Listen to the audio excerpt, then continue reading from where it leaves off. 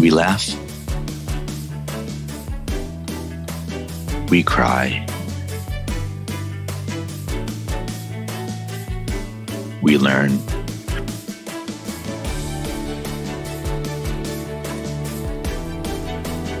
But really, what doesn't kill you makes you better at managing clients and everyone.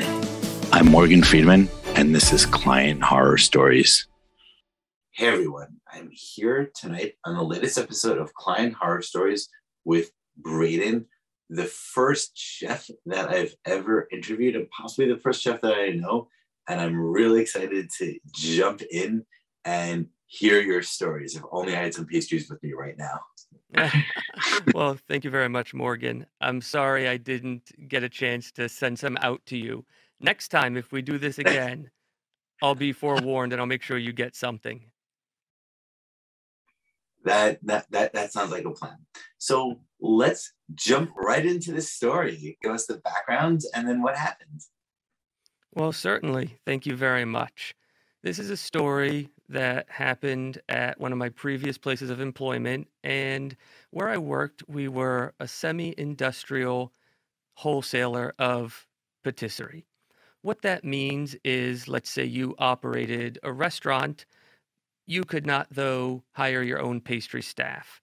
We could produce everything you needed to make your desserts or any kind of baked good that you needed for your restaurant, sell it to you wholesale, and then the staff that you had on hand could plate the items or use them in the restaurant's preparations. We would do this for hotels, country clubs, restaurants, grocery stores, a very wide range of different outlets within the food service industry. I had no idea that this industry even existed. You learn something new every day. Yes, it's actually really a large part of the industry. Just quickly, for example, when you go into a grocery store, and if you talk about what we professionally call the in-store bakery, so it's generally in the corner somewhere. Yes. Some of that might be produced. Yeah, exactly. Everybody knows that. They all know the in-store bakery. Some of that might be produced beginning to end at the store.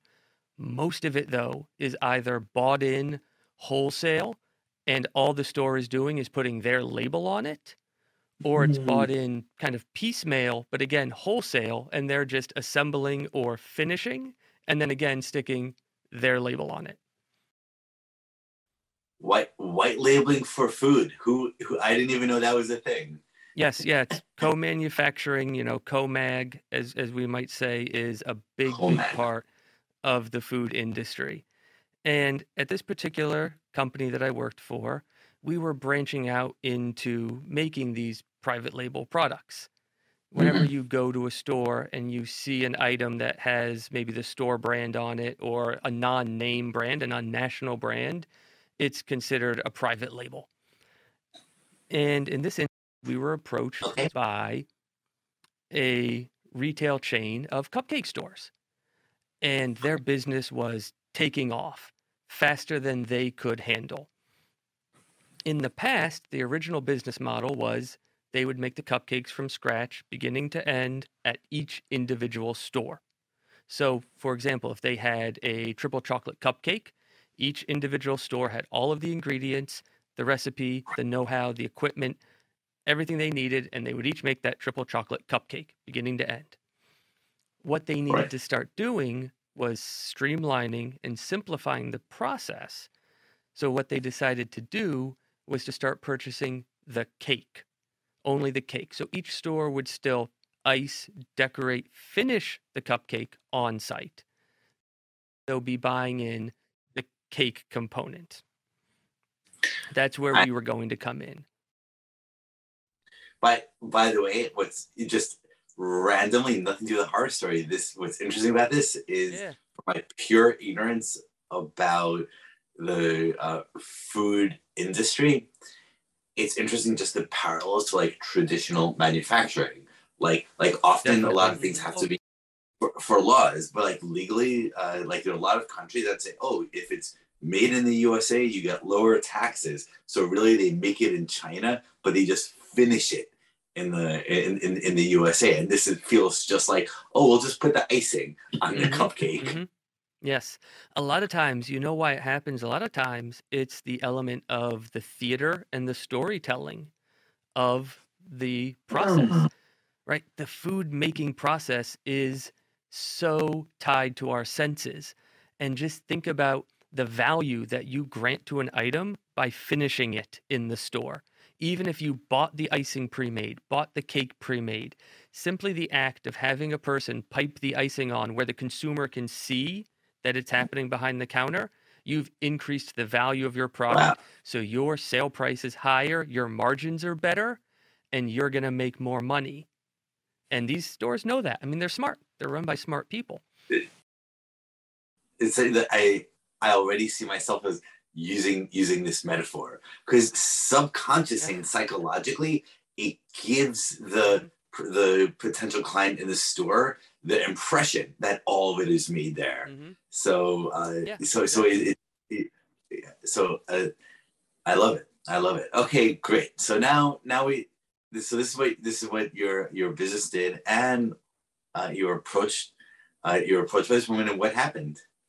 Yes, so we're approached by this cupcake retailer, and the owner, she came in a few times to get to know us, to get to know our owners. We had 2 owners, and that's kind of important to this story, is the fact that we had 2 owners, one who was the executive pastry chef and one who handled all of the business side, mainly the financial side of running this company.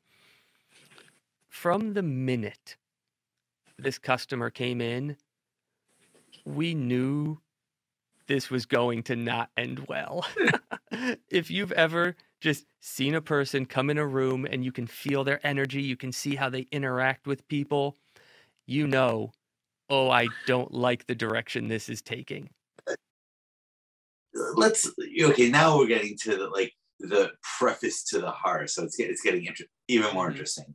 So were there any clues that, like, little things this person said or did that set off the alarm bells in your head in the very beginning? In my head personally, one of the or among your other coworkers. The reason why I'm asking is, and this is interesting, is often when you first meet someone, you get this feeling that something's going to go wrong. But what I found is that often it's because they said this little thing, they did this little thing, they acted inappropriately. Like, these small problems are very often representative of the huge problems there. So one of the best ways to avoid these disaster situations is, when you notice the small problems, to clamp down or leave or solve it before it begins. Oh, you are 100% correct. And I could tell stories about small problems that I've seen that were indicative of larger problems. In this instance, one of those small issues was she really seemed more interested in coming to meet us for the free food than for how we could actually help her business. Everything. It's totally ridiculous. She would come over. What's that? What are you working on? And of course, we're going to tell her it's a potential customer. We want to share the work we're doing. You explain what we're working on. Can I try that? Sure, we always make extra. Of course, here you go. And by the second or third visit, we had learned that this was going to happen. So we started preparing snacks for her and her entourage when they would come. So we could make sure we could almost proactively head her off at the pass, so to speak.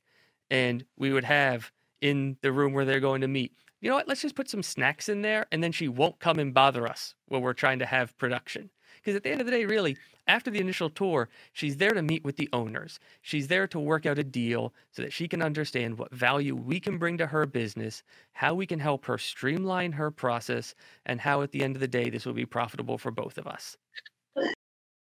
So this is actually really, really interesting. So one thing that's interesting is my work has all been in the digital world, and there's just such interesting parallels between here and the digital world. So often you meet potential clients who just want, like, free meeting after free meeting after free meeting. Unless you have brainstorm on this, how would you deal with this situation? and they kind of keep on pushing the meeting, and all your attempts to say, hey, like it's time to get started. It's like, oh no, I just have a really little question about this. So there's this type of person, and I wonder if there's some sort of like rule of thumb, like before you sign a contract, there are like 3 meetings, or like some maybe a way for everyone watching this, in order to prevent this sort of problem, is to develop a policy where you have 2 free meetings or 3 free meetings, period, and before the contract starts, in order to avoid these sorts of tire kickers.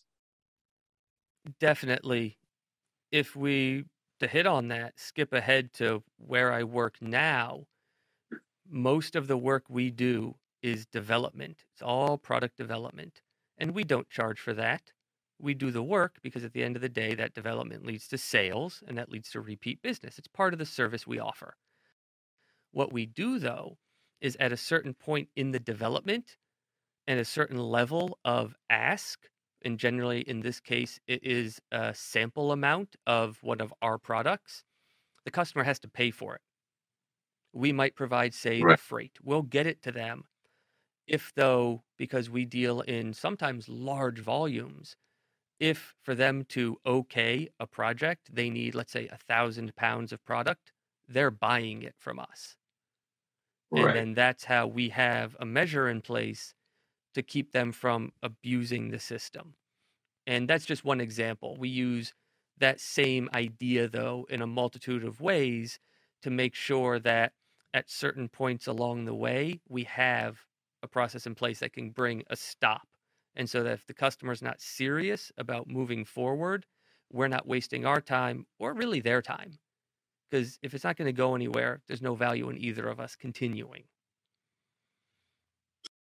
Yeah, this makes sense. So the timely signal component is an interesting yellow flag, and the solution, and one solution set is either have a policy of so much free time, or just like charge upfront for the for the free time. Yeah. Another interesting aspect of this detail of the yellow flag here is while she kept on coming in, just from the way you describe it, it seems like she wasn't that interested in like, let's get down to dirty official details, rather than diving into the specifics of like, how will a partnership work, and all those little details. And something I've seen as another yellow flag is people who are much more concerned about what it looks like on the surface than what's actually happening underneath. Is like, those are the clients I want to run away from. Definitely. No, again, you're 100% correct. And I've seen it not only in this instance, but in others as well. When, after a few meetings, they're not really getting down to the true details and the true core of the project, they're probably not interested, or they just don't know sometimes. They're just not aware even of the right questions to ask or what that true core is. And those can be different, and you can. That's a good point. Yeah, no, sorry, I didn't mean to interrupt. I think you're making a good and a subtle point that often they don't know. So some people care about the superficial attitude, just because like they're bad clients, they're not interested, they're just like, they're there to waste they're there to waste money. They don't care about the business, or for whatever reason. But there's also the type of person who's just like too inexperienced, or maybe inexperienced in this industry, or maybe a bit naive. So they don't even realize. So they may be good-hearted and not realize it. And figuring out which is, if it's the good or the good or the bad form of this naivete, and then figuring out how to deal with it, I think is one of the trickier challenges of this type of situation. It certainly is, because what I've learned, at least in our industry, is the folks who don't know what they don't know, well, they don't know that they don't know it. As you said, though, when most of the time they're good-hearted, smart people, you can work with them. You can get to that. If you explain to them what the situation is and what's important to you as their partner, they're going to understand. They're going to come around. They're going to realize. In this specific case, though, I don't think that would have helped.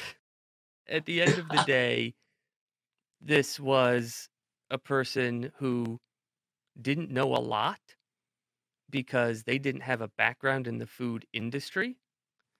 The reason that they got into the industry was admirable. I would take nothing away from why they got into the industry and started this business. They got into the industry because they actually started selling cupcakes for a charitable cause, and people liked their cupcakes. I think that's fantastic. They were doing good work, right? They were helping people in need through the sale of cupcakes. I'm not going to stop you ever. When you then decide you're going to quit your job and make this your business with no experience, maybe you should have taken some time to figure out what it was that you didn't know. Because we see that a lot, especially in the food industry. People think it's Willy Wonka all the time, that there's chocolate waterfalls and magical people who are going to help you get through everything. It's hard, let me tell you. Margins are tight, customers are demanding.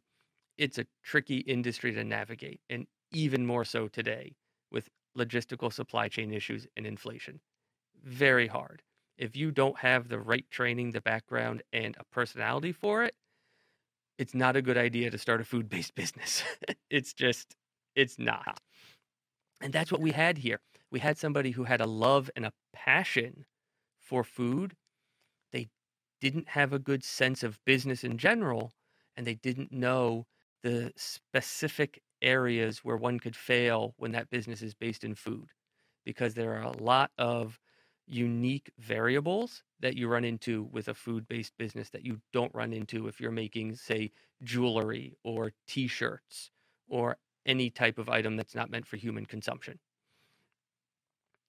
Now, if we continue with this story, we did come to an agreement. The owners came to an agreement on, right, what we would be delivering, when we would be delivering it, the price point, all of those details were worked out. So the next step was for us to get the recipes, because we would be replicating their recipes, and to start ordering the ingredients. They again wanted to come in and just have a look at all the ingredients once they were in. Honestly, a little odd, right? Generally, we trust each other professionally. When your recipe has a certain ingredient, we know what that is. We're going to purchase it. If we have any questions, we're going to ask for something called a technical data sheet or a TDS sheet. It's going to give us all of the technical specifications. We'll give it to our vendor, and they'll get us the right product. Now, what's interesting here, the right product... For 1 second, what's also interesting about that, I like your point about trusting each other, but usually the signing a contract and giving the first payment is a sign that you trust someone. Like, you don't hire and pay someone if you don't trust them. So this makes it a little bit weird, and I feel like the best explanation is this naivete. And it's like, I'm not a professional, so I'm like really scared about what's going to happen, and you don't really know how things go professionally. Most definitely. I would 100% agree.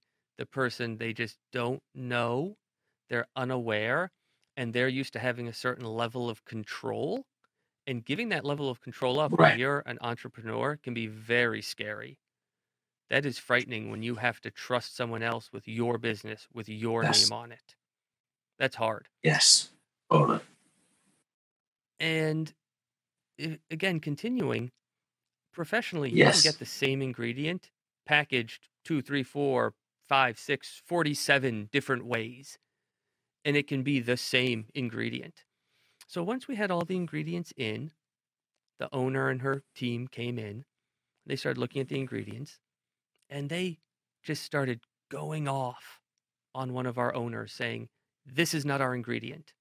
This is not what we use. This is different."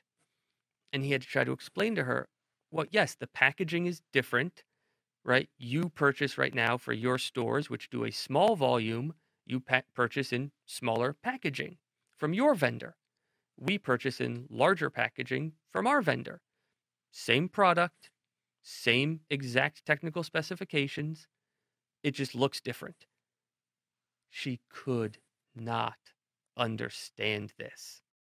Wait, I just want to clarify this just to make sure I understand it, and I'm not like this this terrible client. So is it, when you say it's a different packaging, is it just like literally the same thing, just the box that it was delivered in is like a different box, or is it like both like the same chocolate, but like it's like a one chocolate like in a powdered form or a liquid form, like different forms of the same food?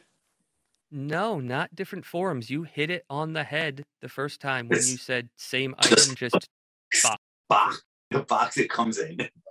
Yeah, exactly. So where they were maybe buying it in a 5-pound box because each of their stores only had to make, let's say, 100 cupcakes at a time. We were buying it in a 50-pound package because we had to make 500 cupcakes at a time. Right. That's all it was. Wait, so it's actually, I'm kind of confused. Even really stupid people like understand that different quantities come in different boxes, and you're making a larger quantity, so you need to buy a version that will have a larger box. Like this isn't rocket science here. So like, no. Was she really that stupid, or like what was actually happening, or it was happening in her mind, let's say? I luckily have not been in. I'm very fortunate. Thank goodness for you. Thank goodness. Yeah, I'm quite fortunate. I think it all goes back because I've had experience as an entrepreneur. I've had experience in the corporate world, and I know how difficult that is to give up control. Right. When I look back at the situation, I see almost all of her actions as being those of a person who didn't know how to give up control and be the leader in a situation where you empower other people to do their best instead of being the hero of the situation. Those are two very different roles. And I strongly feel, as I've thought about this situation and looked back on it, that while this was blatantly obvious to her, as you said, this was a smart enough person to run a successful business after she started figuring it out. She probably deep down really understood. She couldn't, I think, handle giving up that control that she had, because it is difficult. So and when you so it's super interesting. Actually, your analysis makes complete sense, and it sounds right. What I would add to that is something I found in dating is I found that when you date, there are naturally fights, and whenever my girlfriend is angry, no, and gets very angry over something, it turns out every single time the real reason why she's angry has nothing to do with what she's saying. Like, she's really angry I didn't leave the cap on the toothpaste, but really she's frustrated about some deeper emotional, where's our relationship going? Some bigger thing, but it manifests itself in a stupid way. And it sounds like there's this business parallel here and there's this parallel here. So she shows something completely ridiculous when really there's this deeper subtext to her insecurities about delegating and giving up control. Oh, I think, again, that's actually brilliant. And that is something that actually ties into a point that I learned in a class on communication years ago. And the instructor used this saying to catch people off guard and definitely kind of make them laugh a little bit, at least people of a certain age. And the saying was that when you are working with people, when you are communicating, when you're doing business, remember, all business is personal. And it kind of makes you laugh if you're of a certain age, because if you grew up like I did watching 80s movies, how many of the bad guys were business people? And hey, it's not personal, it's just business, right? We can all hear that phrase in our head. Oh, no, hey, it's not personal, it's just business. And the point here was, what the instructor was trying to teach us was, you're always doing business with other people. So it's therefore personal. You have to understand where they're coming from, meet them where they are, have empathy and understanding, And then the situations that you're explaining, they're worried about A, but it's really manifesting as them acting out about B. You'll be able to handle those and know how to communicate when you remember that. They're not really mad about B, they're mad about A, because just like you, they're a person. Take the business for a moment out of the equation and try to understand the person. That makes perfect sense. So I love your Star Trek cup, by the way. I kind of want one. Thank you. I'm a big fan. So I like this observation that it's about the person, and it seems like the underlying challenge that this woman faced is the fact that to grow a business, you fundamentally need to learn delegation and all the trust and the risks that entails. And she was just going through her struggle and being angry over the box it came in is a different size is a manifestation of that struggle. Exactly. In the moment, it was, quite frankly, to those of us who were not the owners and were not dealing with that actively, hilarious. I mean, it was funny to us to see this, tantrum being thrown by a grown person. But it was funny because, again, we weren't on the receiving end. We were working. We were in the other part of the area. We didn't have to deal with it. So she actually threw a tantrum over the box size. Yeah. There was a bit of a tantrum. Not a full-grown, I'm going to get down on the floor kicking and screaming toddler tantrum. There was a tantrum to the point of, I don't trust you. And it goes back to that trust. I'm not sure that you're actually purchasing the right ingredients. I'm not sure you're going to execute this properly for me. Yeah, it's definitely delegation, trust issues, and an adult having a tantrum like in adult screaming is like either like you should know better or you shouldn't be in business. So like even like just no matter what the context or the background, getting at the point of an adult having a tantrum, that alone, forgetting everything else, is like a red flag disqualifier. Oh yeah, it is. I've in the past walked away from people professionally who have acted like that, and I've said, look, right now, this is not how we deal with problems. This is not how we communicate. I'm going to give you your space. I'm going to extract myself from the situation. Once you've had time, let's talk. Let's have an adult conversation. And that generally works well. I've never really been followed by the screaming person. Luckily. Right. So, okay. So now there's this whole art of dealing with and handling the screaming person. So she had the tantrum. What did your boss do who was on the receiving end? What he did is he tried to diffuse the situation by using facts, figures, information that could not be argued against. It all goes back really to the technical data sheets that I talked about, right? There are industry standards. And so when we're given information and said, okay, here's the recipe, here are the products, here are the item codes from the manufacturer, even if we're not getting from the same manufacturer, we can line up technical specifications. So in this case, it might mean the level of fat in a cocoa powder or the level of solid in a product. You can get something that is analogous. So we can get B that's exactly like A. It just comes from a different manufacturer. So I have a parenthetical question, which is really more of my complete ignorance about the industry. If there are two products that have the same technical data, like two chocolates, this chocolate or that chocolate, same percentage fat, same percentage of this sugar, same percentage of that, like when you like, does having the same technical data, is it, even if they're from different manufacturers, is it the same taste? Like are they effectively the same product?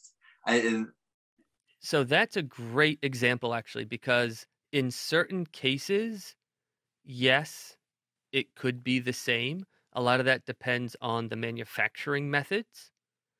So let's table chocolate for a moment, and I'll give an example where it could be the same, and then chocolate where it can be different and why. A lot of people will, for various reasons, tell you that different milks might taste different, and they can.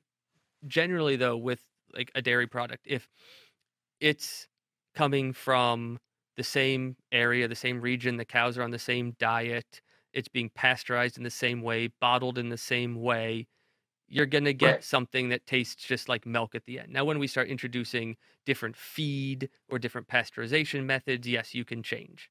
As long as, though, the input is the same, the processing is the same, the output in that example should be the same. Chocolate, there are different types of cacao, so different types of trees that are biologically different. Those are going to have different flavor profiles. Even if, let's say, we eliminate, there's 3 main types. Let's say we eliminate 2 of those, and now we're only dealing with 1 of those, right? So now our input is at this point the same. Now, though, once it's harvested, there are many steps. There's the drying, there's the fermentation, which in chocolate is huge. If any of these steps are completed differently, if that process is different, now your output will be different, because there's also roasting, there's conching. So you could create 2 60% chocolates that have identical TDS sheets that came from the same country, even the same farm.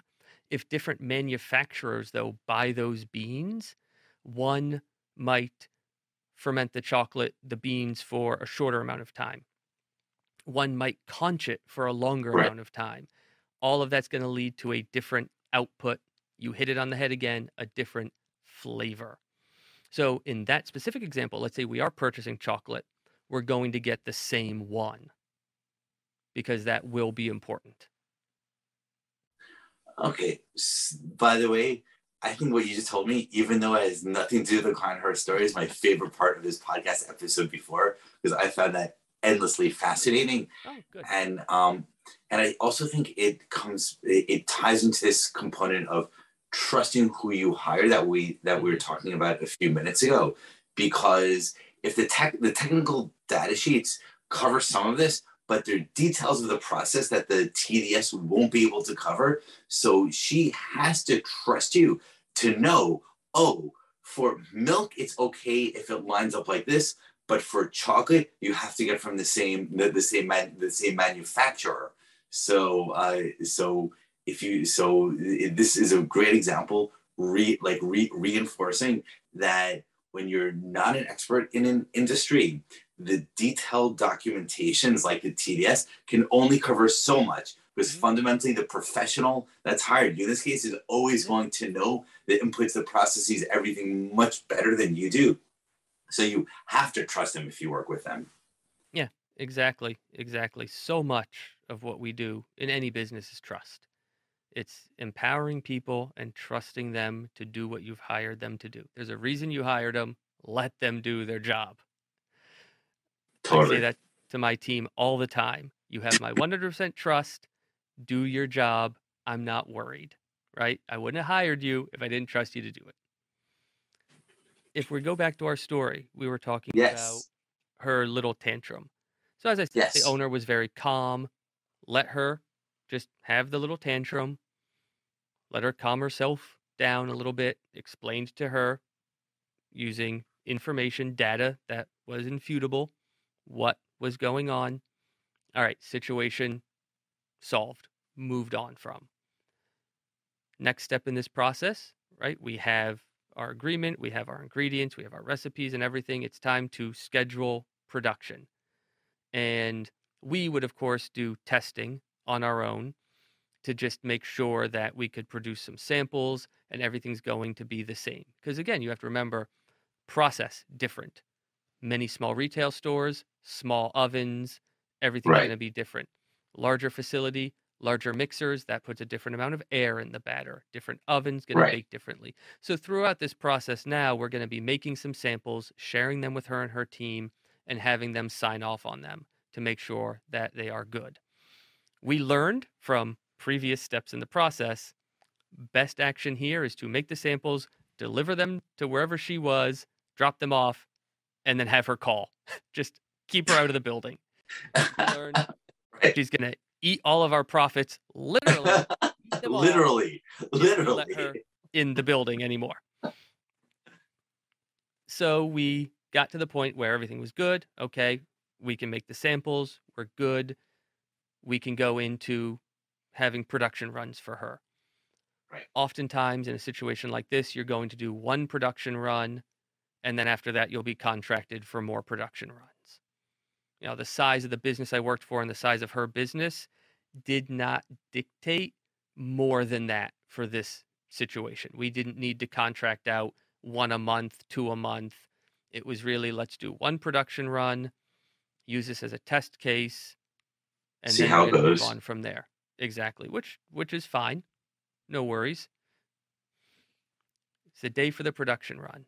Well, actually, let's back up a bit. About the week before leading up to the production run, the executive pastry chef comes in and he says, well, I have a little bit of news. I'm not too worried about it. Shouldn't be an issue.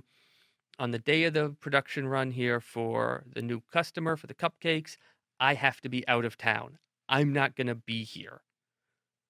He assigns the pastry sous chef to take the lead, finish the planning so that she's finished the planning so that she'll be there leading it. She should have all that knowledge and have done the work. So good move on his part, right. Making sure he turned the process over to the right person who is actually going to be on site for the day of. And also prepare her and train her and like knowledge transfer, etc. Exactly. So good move on our part. Day of comes, our staff comes in. The owner had asked if one of her staff members could come in and work with us. That's somewhat unusual, not 100%. Generally, though, again, when you have a co-manufacturer, you've done trials. If the customer signs off on the trials, you don't necessarily need to have one of your people there. It all comes back again to trust. Right. She wanted this, so we said, of course, not a problem. Not going to get in our way. So it's our team. It's the member of her team. We start. We're going. It's going fine. No real issues. I'm getting nervous. Oh no. Well, it ended up being a day. Let me just say that. And what started happening is we started to slow down a little bit. Where I worked, we were semi-industrial, meaning most tasks were still completed by hand. The only tasks that we used any kind of industrial equipment for were really non-value added tasks that a machine would be able to complete faster than a person, and having the person do it didn't add value. So, example, cutting even cake layers. We had a piece of equipment that could cut very even cake layers. I can cut even cake layers, but not on 500 cakes. I'm not that good. Right? So wherever there wasn't value in having the human touch, we would use machinery, but never for the finishing, the decorating, everything, all the fine touches were done by hand. We started to get bogged down a little bit because of the way our operation worked. So that could have been a learning for our ownership and leadership that we probably should have done an intermediary trial step. We tried going from small scale trial to large scale production. There probably should have been an intermediary step there where you make a medium sized number on your own budget just to make sure everything's going to run right. We didn't do that. I see. So that's a really good lesson. That also applies to every industry. Like it's great that you do samples, but if you go from the sample to the huge one without anything in the middle, things change when they scale. So that's fantastic learning. Yeah. Now, when you're bogged down, does that just mean because the process was mostly manual, as it was happening, this person got tired, sometimes like, or like a little bit sloppy, because like they're humans doing a lot of artisanal type work. So that way, like you could like say like over so many hours, you start going slower and slower. Yeah, and then you also, what you run into is your oven is going to bake differently when you're putting full racks into the oven versus only, 2 or 3 pans on a rack. So now, as those extra baking times start to add up, even if it's just 3 or 4 minutes per rack, that all starts to aggregate, and you are an hour behind at this point. Now you're 2 hours behind. It just keeps going. So when you take all these small delays, you can get pretty far behind. At this point, as we're starting to kind of fall behind, the owner of the cupcake company has come in, and she says, I know what we can do. I'm going to call some of my staff. I'm going to bring in extra help. Is that okay? And the non-technical owner was on site, and he said, yes, that's a great idea. Let's do that. At the end of the day, as soon as you look back on it, probably should have stretched this out now over a 2-day run. Shouldn't have tried to get all the work done in one day. There was no value in rushing.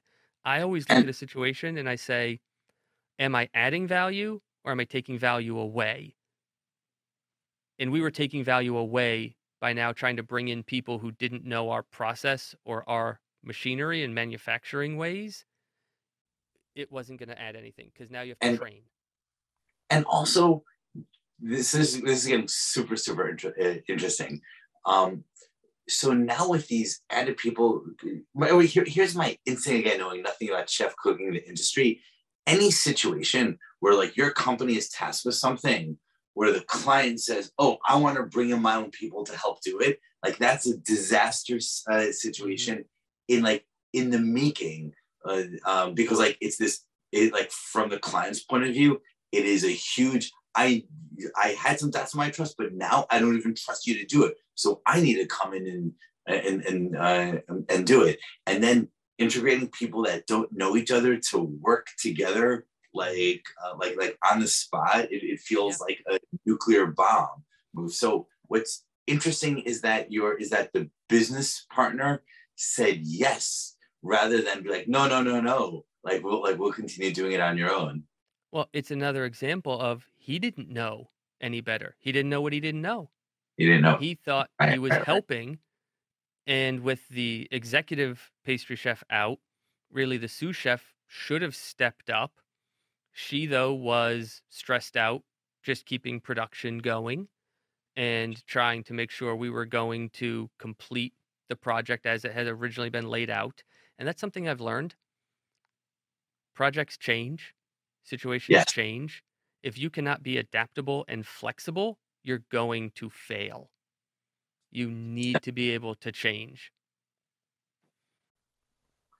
By the way, I just want to call out for viewers a minor point you made that I think is important about how the sous chef should have stepped up. And I think that's another key point where like the difference between the leadership and the mature professional and like the young person still learning is this ability to like say no and push back. So by having a more junior person do it, even if the junior person was very, very technically competent and really good at her job, she just didn't have that senior level confidence to be like, no.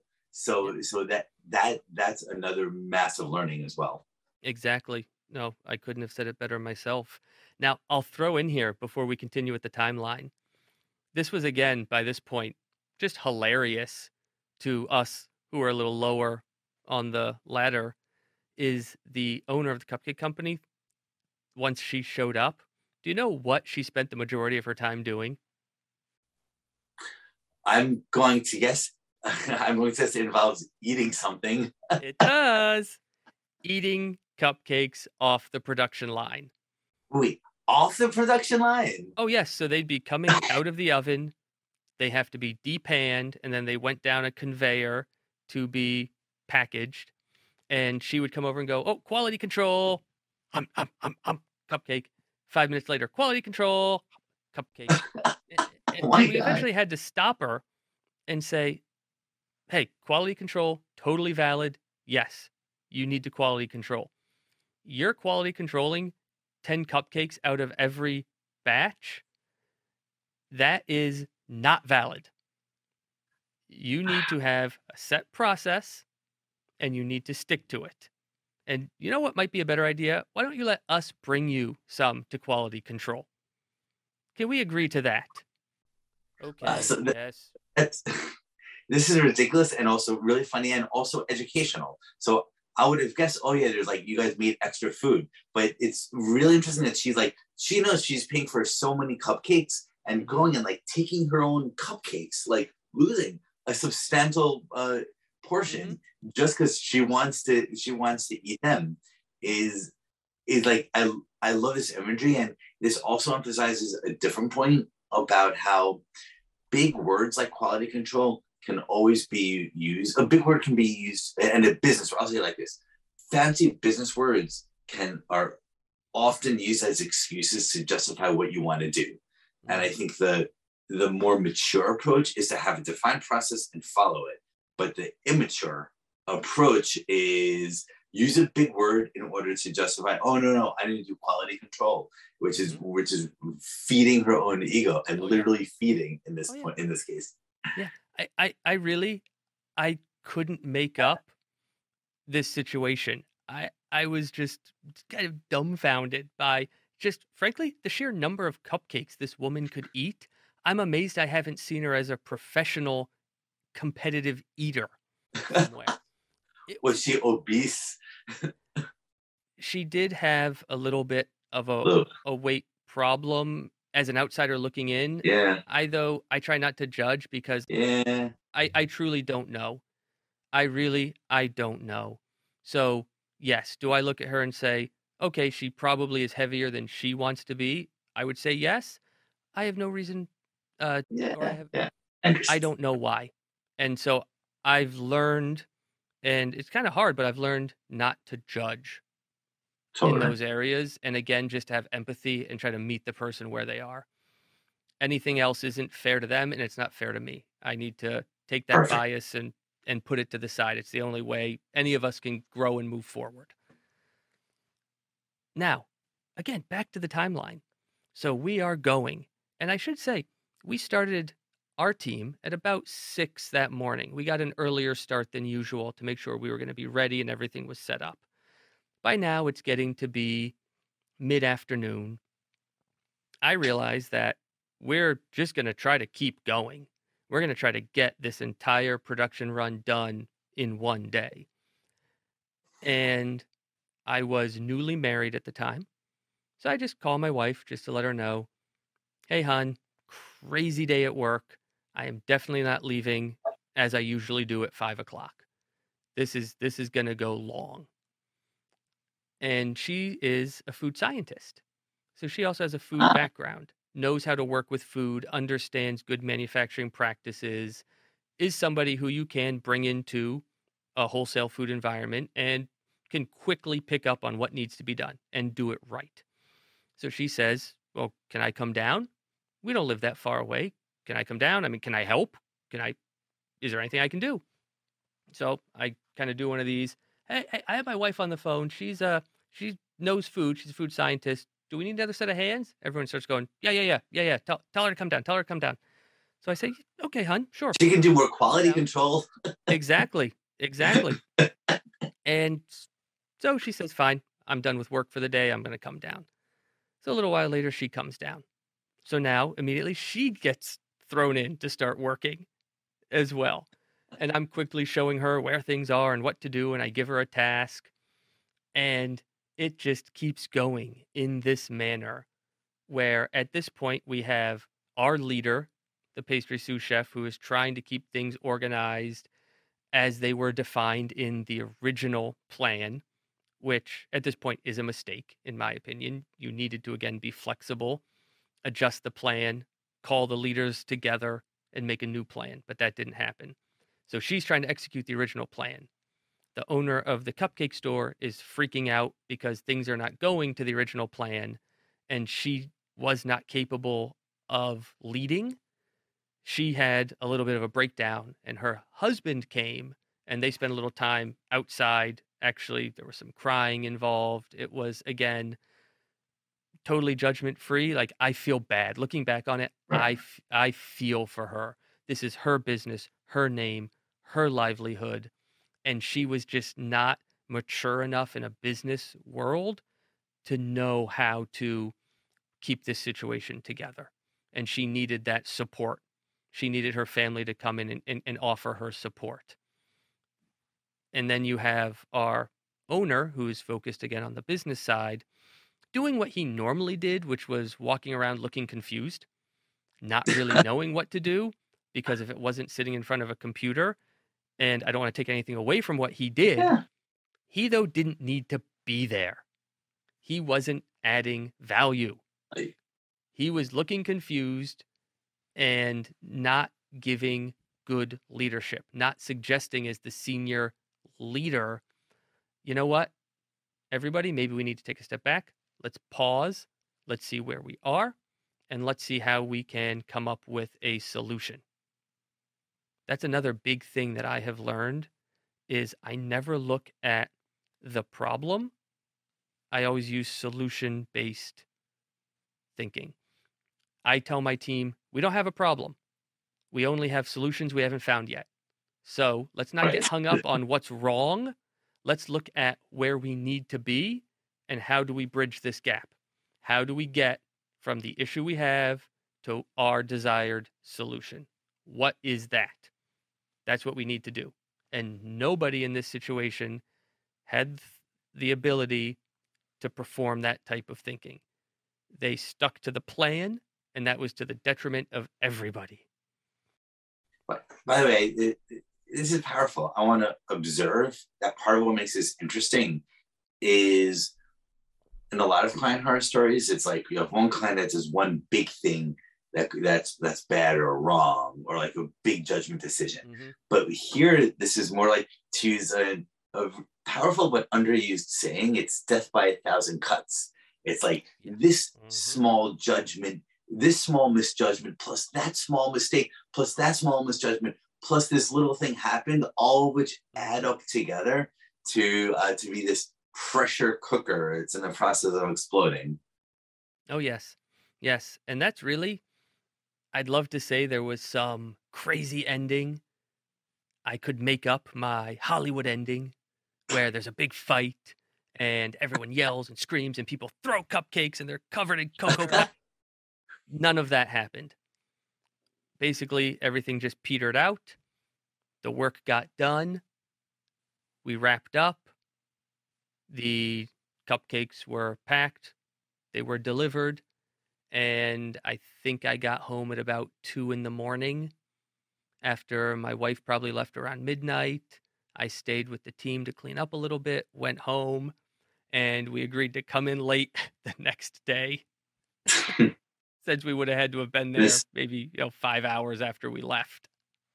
This reminds me of a poem of Auden's, like now it's already a century old, that ends, this is how the world ends, not with a bang, but with a whimper.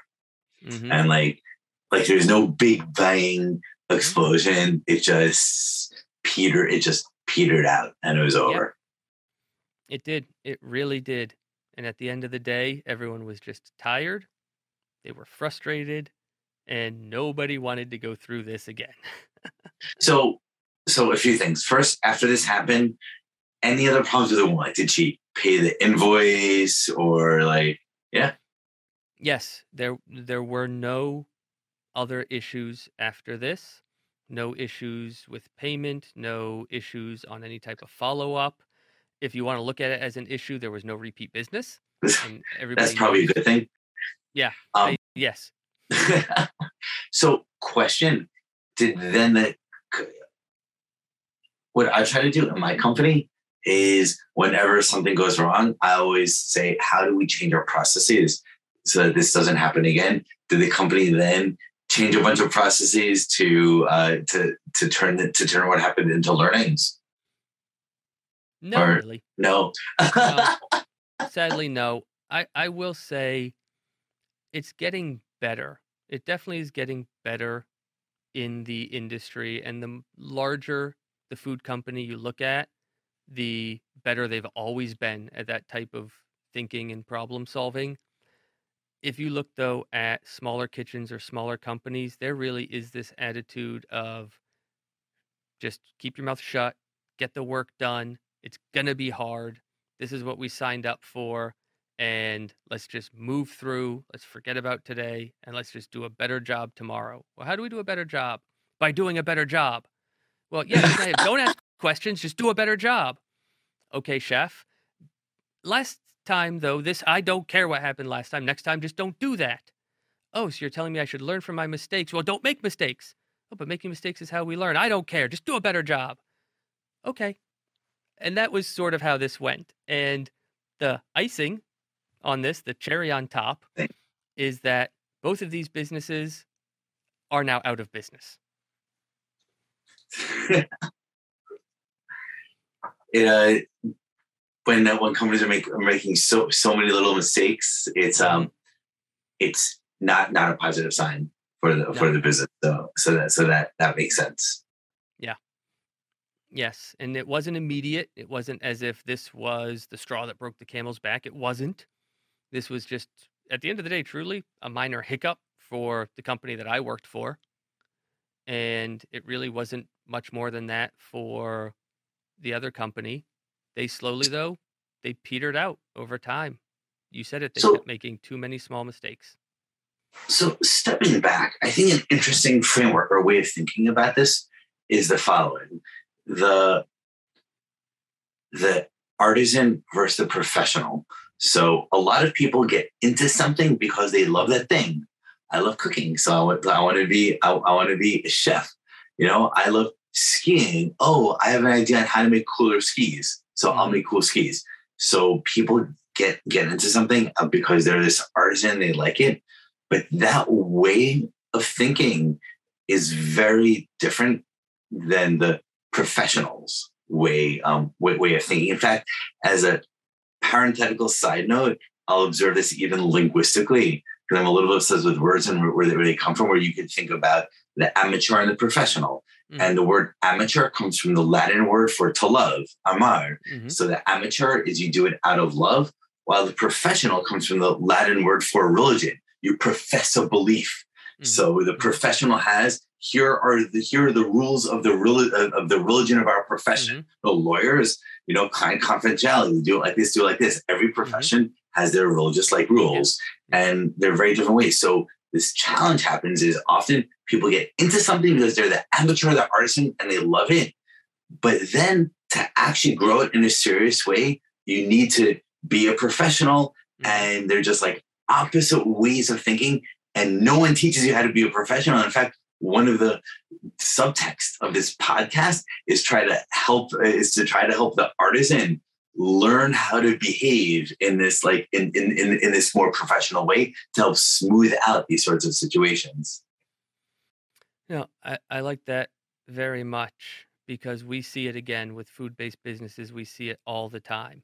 And sometimes with food, that amateur can actually bring something to the industry because they bring a disruption. And that can force everybody to grow and change. Oftentimes, though, those people are running very small, very niche companies, and they don't scale necessarily. The only time often you see them scale is when they do bring in a business partner who can handle that. Oftentimes, those companies are successful because the person who truly has the passion and that skill, they don't move on from that. They don't delegate like we talked about earlier. That portion of it. They delegate everything about growing the company. And that can be very important. Again, when I speak here about food-based businesses, is knowing as the entrepreneur, where is your passion and where's your skill lie, and then bringing the right people in, setting them up for success, and letting them do the work and trusting them to do the work. If you love research and development and creating new products, okay, you can, at least when you start, keep that for yourself. Make sure, though, you hire somebody who can do marketing, who can do sales, who can take care of the areas where you're not a professional. Because if you don't, to go back to some 80s movies, forget about it. You're done. You're bringing back all these movies of my childhood. I almost want to quote Ferris Bueller. Well, people will be coming into your former place of business going, Bueller? Anybody? That's what's going to happen. So there you go. You'll be a car going off a cliff. I mean, we can do this all night. There'll be girls sitting in the class I'm teaching them that when they blink have like love written in their eyelids. Oh my God. I can't believe I remember that scene from that ancient movie.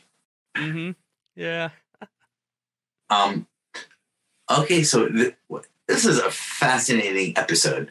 I learned a lot, especially all about TDSs and and all this. Any final thoughts or general comments or guidance that you want to give to a younger version of yourself? In this specific instance, because of where I was and the position I had, I'm not sure how much influence I would have had in this specific situation. If, though, I were to offer anything to either the younger me or anyone who is coming up in an industry, what I would say to them is just remember that leaders are not only assigned. Leaders are not only chosen because they have a specific title in the company. Leadership is something that you can exhibit no matter where you are.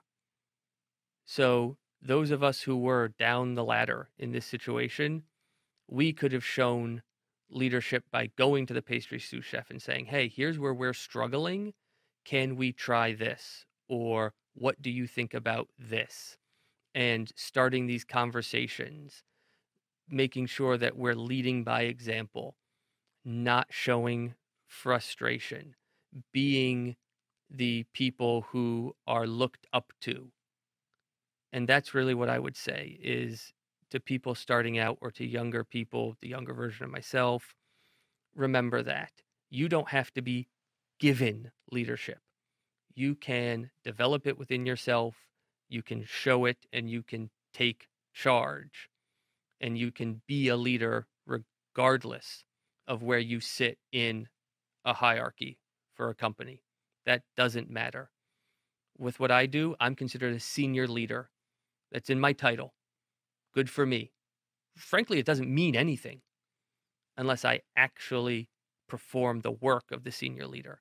And I, as part of that work, I want everyone on my team to be just as good of a leader as I am to their teams and to each other. It's really about having strong communication skills and doing what is right for the situation and always adding value. If you can. So I love that. I agree 100%. What I would add to that, to throw a bit of a wrinkle into it, is what's also, wrinkles are fun. I like that. Unless you're old, is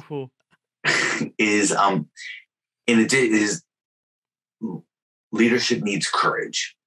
And yes. And I think that's important because it's not just communication, because I think I agree with everything you're saying in theory, but what I've seen happen so much in practice is it's in difficult, high-stress situations. The client comes in and is having tantrums and freaking out while we're trying to speed up because we're delayed. That's the moment where everyone gets scared and under pressure, and we're from the top to the bottom is where, even though if theoretically you're like, oh my God, I should say something, I should do something.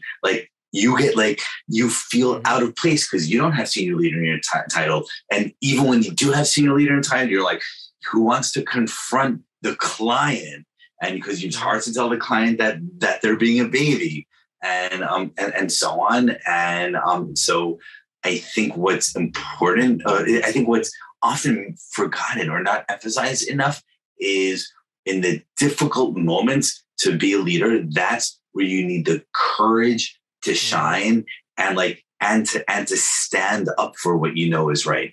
Yeah. What I've learned is to do that, a lot of times it means taking a pause. Step back for a moment, let the situation breathe for a few seconds. Sometimes I'll even count to 4, and then I will say what needs to be said. Don't just rush into a situation. Stop, pause, and then what you say will be more powerful. It also, though, gives you a second to put your thoughts together because that's very important. It's very important to be able to actually have a concise, valuable thought in those types of moments. What I often do in those situations, like when I want to confront someone and it's like important, high stress, and I need the courage. One of my favorite personal Morgan methodologies to do this is when I go talk to them, the first thing I do is I repeat to them what is happening as seen from their eyes in the most favorable interpretation. So I'll be like, hey boss, here's what's happening. I think you're doing this and this and this because you see the client flipping out and we're delayed. So you're thinking that the best way to quickly solve everything is by doing this and this. So I fully understand that this is why you're doing it. I just want to tell you, here's what you don't know. Here's another perspective. Here's those and so on. And that's starting it by reframing it from their eyes with the most positive interpretation. You've mentioned about 3 times today the importance of empathy. Is like it opens that difficult conversation you need courage with by showing a deep empathy for them, which immediately disarms them and puts them to be favorable. Listen, he understands me. He can see it from my eyes. Like he's not accusing me or being angry. And now that they feel that, then you can go into your what you think should be done instead. Yeah, no, definitely. Never accuse. I always will ask questions as well. I try to ask more questions than make statements and to find out what's actually going on. If I have a difficult conversation with somebody, for example, let's say I'm told one of my team members performed a certain action. I never assume what I was told is correct. Right. I go and start asking them questions first to understand, as you're saying, to have empathy for them, to understand the situation, to make sure that I hear exactly their point of view. I can repeat it back to them, and then we can have a conversation around it. Because otherwise, you're seen as attacking, aggressive, and then people will shut down. I always make sure that I'm trying to frame what I'm saying in the best way for the person to receive it, not necessarily the most comfortable way for me to share it. The most important part of presenting any type of information is that the person receives it well, not you're presenting it. Right? You have to make sure that you are presenting in a way that works for each individual that you are dealing with. So you know that they are going to hear what you're truly saying, not their interpretation of it, and that they will understand and retain the message that you're giving to them. Much easier said than done because everyone interprets things in very different ways. So you have to start with modeling the other person's mind and then say, how can I frame this in a way that they're most likely to resonate with them? And doing it in real time under pressure requires a lot of practice. Oh, yes. I mean, it does. It's much easier when you know the person, when they are a member of your team or a client that you work with often. It kind of becomes second nature. You understand their communication style. You understand what works with them. You have past experience. You have data to go off of. With new people, though, it can be incredibly difficult. And I am by no means an expert. It's just a skill. It's a muscle, though. And the more that you try and the more that you work on communicating with people in those difficult situations, the better you get at it. It's like any kind of skill. Public speaking is the same. The more that you work at it, the better you get at eliminating filler words. Same idea. Love it. This has been great. I want to end with a 30-second fun question that of zero importance and nothing to do with the topic, which is because one of the running themes of the best part, this is impromptu, one of the running themes of our conversations tonight has been 80s movies. And I realized I mentioned Ferris Bueller, we're talking about the Blink with Love, but as I said it in the last few minutes, I was like, wait, was that Ferris Bueller or was that Indiana Jones? Indiana Jones. So what's funny is because I remember from the Bueller teacher in the school scene, and I remember that blinking and the girl looking at him. But after I said, I was like, wait a minute, that was Indiana Jones. So now I'm happy that I asked the question and clarified to I want to correct the record that I do know my 80s. Probably better than me. I watched a lot of them in the 90s because I was too little in the 80s to watch them. They are, though, the movies I grew up on. It's actually the same for me. I'm 46, so in the 90s I watched lots of 80s. I watched lots of 80s movies. In fact, the decade, I always think that the decades that we associate with are kind of off by a half decade. Exactly. Like what we think of as the 60s was really 75 to 83. What we think of as the 80s was really 84 to 94. What we think of the 90s was 95 to 2005 and so on. And I want to say I thank you for not correcting my Ferris Bueller Indiana Jones mix up. You're a very respectful guest. You don't want to be the asshole criticizing the host, so I'll criticize myself. Well, since I do that myself as well, I get it. Also, in the moment, I'm not even sure if I'm correct. Right. So why take the time, right? We move on. We're having a good time. Theme of the night, there was no value in interrupting you there to share something that I've been wrong about. I appreciate you because you've emphasized this a few times. I didn't mention it. I appreciate your constant emphasis on always adding value. And I think I don't talk to my employees and my team about it, but I think that's a very powerful way of thinking. What I realized in real time is something I always tell everyone I work with is I want you to add thought to whatever you do. I say, if I wanted to hire a robot, I would just have software do this. So I'm using you and not software only because you have a brain and the software just follows rules. And I realized that's kind of the same thing. It's another way of making your point about always adding value. But I like your language. I think it's a useful and powerful way of framing it. No, thank you. And I like that too about adding thought. We look at it in terms of what I do. You always want to make sure that whenever you have an interaction with somebody, they're walking away better for the interaction. Frame it from blame.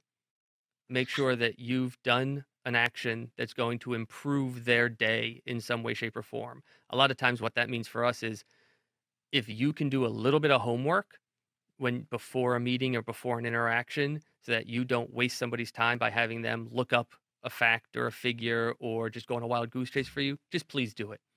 Please. And that's just one example. But I love that too, adding thought to your work. It's a great, great way to frame because it's all part of the same concept at the end of the day. And hopefully we both added some value to everyone who's listening and watching this episode. It's been fun. Thank you for coming. And everyone who made it to the end, go watch Indiana Jones or Ferris Bueller or thank you, Star everyone. Trek II: The Wrath of Khan. Oh, I just read an article about how Star Trek 2 days ago about how Star Trek 1 is an underrated movie. Like everyone hates it, but I just read an article that it's actually a secret masterpiece. What's your thought on that before we end it? It depends on which cut you watch. So there's a director's cut from Robert Wise, and that's generally the cut that people are speaking about, is that cut really makes it an even better movie. And then recently they actually just did a 4K restoration of that cut. So you can actually now find an updated version of that cut, which I haven't gotten to watch yet. I hear, though, it has great sound, good restoration, and I'm hearing exactly what you're hearing, that it is an underrated movie, especially with this 4K director's edition. And I will say personally, I used to watch it a lot growing up, mainly because nobody else in my family liked it. So it would annoy them. So as a small child, if you can do something to annoy your family, you're going to do it. At the same time, though, I definitely have an appreciation and love for Star Trek: The Motion Picture. It is a good movie. If you've not liked it in the past, give it a chance. I just read an article. I think I might. I haven't watched it in a long time, but I did love Star Trek II: The Wrath of Khan growing up, and coincidentally, about a week ago, I had a dream about it. I haven't seen it since I was a kid, but I was waiting online and at a store, and there's this old guy in front of me. He had a lot of earwax, and that night I dreamed of there's a scene in Star Trek 2 where they put some creature in someone's ear. I haven't seen this in literally 30 years, but all these childhood movies, these things I watched when I was 16 are ingrained in my brain. So I don't even remember what it was in the ear, but I remember I had a dream about this Star Trek thing going in my ear after seeing this earwax in this guy's ear. You probably know. I don't even remember the scene that my mind remembered, but you probably know what I'm talking about. Oh yes, definitely. Yep, the SETI eels and Khan. Yes. Yep. The SETI eels. Yep. The SETI eels. Yep. I think it's awesome that you know this. This is fantastic. This is fun. So every girl I've ever dated doesn't.